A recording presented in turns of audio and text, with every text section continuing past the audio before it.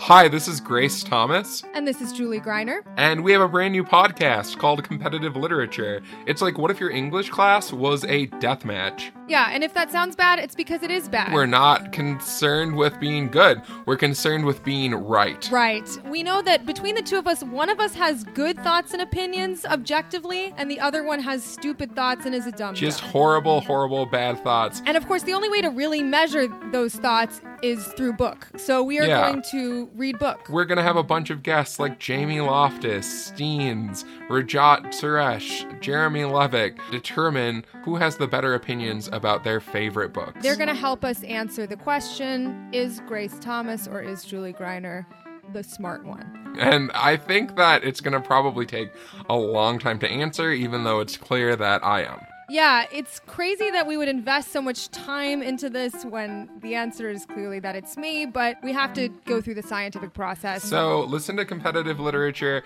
every single week on Spotify, Apple Podcasts, Stitcher. It's gonna start coming out in January. Follow us on Apple Podcasts and Spotify right now. It's going to be hard for us and painful, but one of us will win, and that makes it worth it in the end. Exactly. Listen to Competitive Literature, coming out soon. Thank you.